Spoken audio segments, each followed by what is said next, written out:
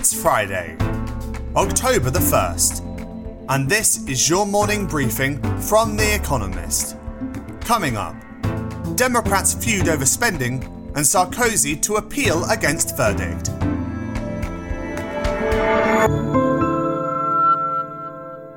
First, the world in brief. Nancy Pelosi, the Speaker of America's House of Representatives, was forced to postpone a Thursday night vote on a $1 trillion bipartisan infrastructure bill. Her Democratic Party's leftish contingent refused to support it without assurances about its sibling, a $3.5 trillion social spending bill. A couple of right-leaning Democratic congressmen opposed that bill's size. Senator Joe Manchin of West Virginia said he would never support more than $1.5 trillion.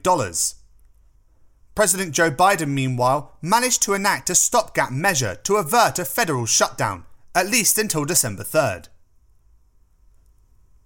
Stock markets in America sank on Thursday, capping a volatile month as investors weighed the likelihood of continued supply chain disruptions, higher inflation, a default by Evergrande, and tapering by the Federal Reserve. The S&P 500 closed down more than 4% in September, its first monthly decline since January, and its worst performance in over a year. Still, the index was up by about 16% year to date. Shareholders at Five9, a customer management platform, rejected Zoom's $14.7 billion attempt at a takeover, probably spelling an end to the video conferencing behemoth's bedraggled courtship. American regulators had already expressed worries over the potential deal, citing national security considerations to do with Zoom's perceived coziness with the Chinese government. North Korea continued its recent spate of provocative weapons tests, firing an anti-aircraft missile. Over the past weeks, it has also tested new cruise, ballistic, and hypersonic missiles. America, Britain, and France have called a UN Security Council meeting for Friday to discuss North Korea's accelerating arms program. Nicolas Sarkozy, France's former president, said he would appeal against a conviction and one-year sentence for exceeding electoral spending limits during his failed re-election campaign in 2012. Regardless of the outcome, he will probably evade jail. A judge said Mr. Sarkozy could serve his sentence under house arrest. He was found guilty in a separate corruption case in March. Ethiopia ordered the expulsion of 7 United Nations officials after the UN warned that the government's continuing blockade of aid to the civil war-torn Tigray region could trigger a humanitarian disaster. The UN says nearly 500,000 Tigrayans are on the brink of famine. The Ethiopian government accused it of meddling and accused its aid workers of helping the rebels. A judge in Britain sentenced Wayne Couzens to life in prison for kidnapping, raping, and murdering Sarah Everard. The case has triggered outrage at the London Metropolitan Police, in which he was serving as a police officer at the time, and the treatment of women in Britain. On Wednesday, the court heard that Mr. Couzens abducted Miss Everard in March under the guise of arresting her. And fact of the day, 40%. The share of women unsure about what exactly a cervix is, according to one survey.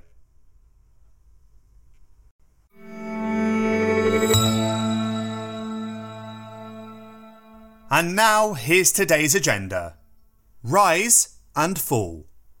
Inflation in Europe. Inflation in the euro area has risen sharply this year as energy prices have surged and economies have rebounded from recession. The trend is likely to continue when the preliminary index of consumer prices in September is released on Friday. Headline inflation will probably rise to well over 3%, driven up by expensive gas and oil.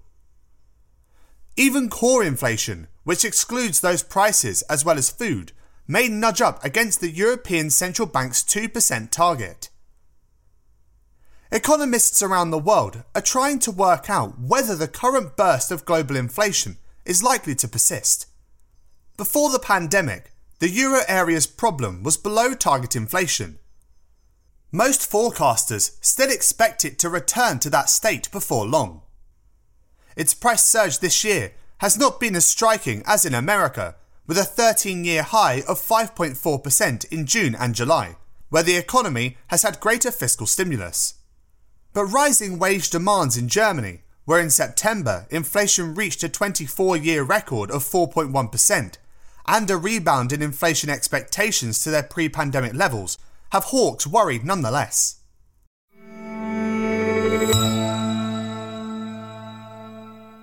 Golden Ticket. China's national holiday. On Friday, China observes its National Day, celebrating the formal establishment of the People's Republic on October 1st, 1949. A flag-raising ceremony will take place in Tiananmen Square. Streets will be decorated with flowers and red lanterns, symbolising luck and happiness, and lit up with fireworks. The National Day also marks the beginning of a quote, Golden Week, one of the week-long public holidays. Many use it to travel. In 2020, around 630 million people visited other areas of the country, generating $68.6 billion in tourism revenue. The government encouraged what state media dubbed, quote, revenge tourism, to boost the economy after coronavirus lockdowns and restrictions. This year, some 650 million holidaymakers are expected. The period is also a boon for the film industry. During the equivalent Golden Week in 2020, cinemas sold nearly 100 million tickets, grossing $580 million. This year, the battle at Lake Changjin, dramatising a skirmish between Chinese and American forces during the Korean War, will capitalise on the current patriotic mood.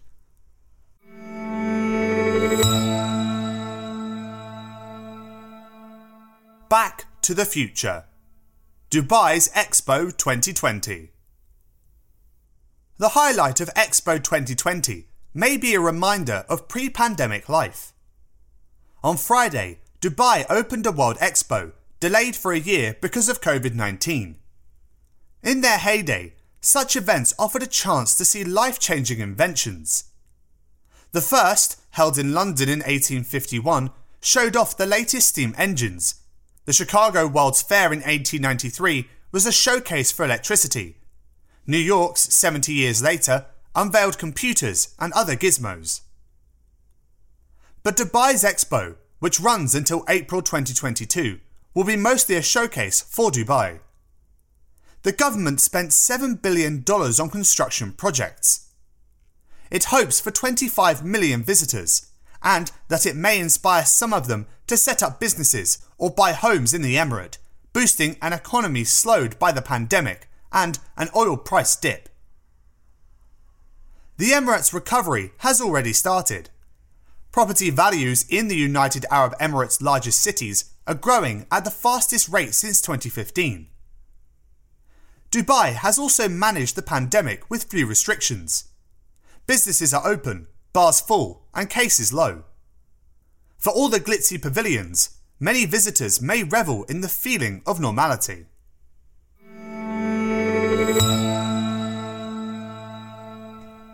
Say cheese. Halloumi gets EU protection.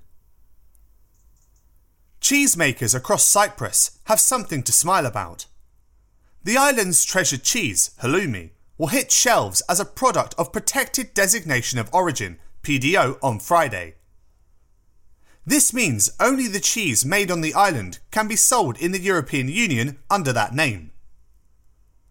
The decision will also apply to producers in the breakaway Republic of Northern Cyprus, occupied by Turkey since 1974, where the cheese, salty, rubbery and best served grill, is known as helim. Prospects for the island's reunification are dim. Negotiations between Greek and Turkish Cypriots collapsed in 2017, though informal talks have been held since.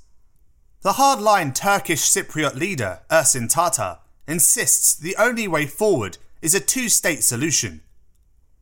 At a meeting in New York this week, Mr. Tatar and Nikos Anastasiadis, president of the internationally recognised Republic of Cyprus, found no common ground. At least the PDO decision gave them something to chew over.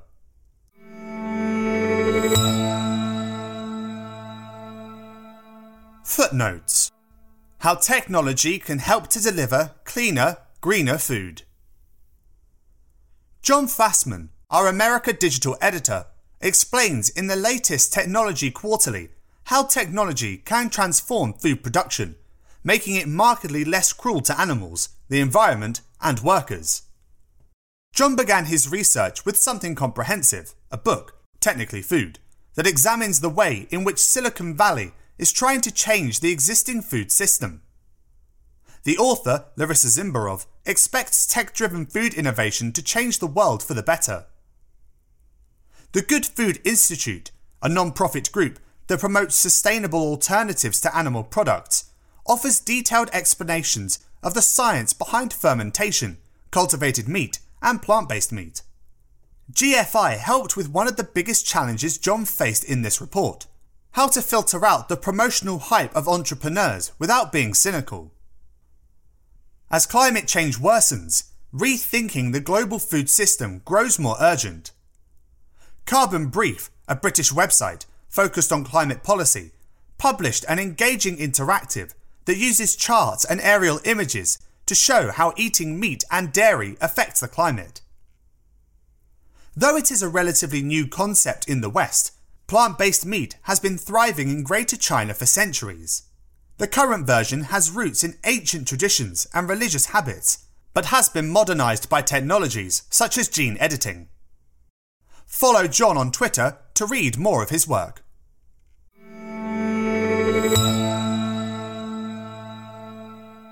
Finally, here's the quote of the day from E.B. White, who died on this day in 1985.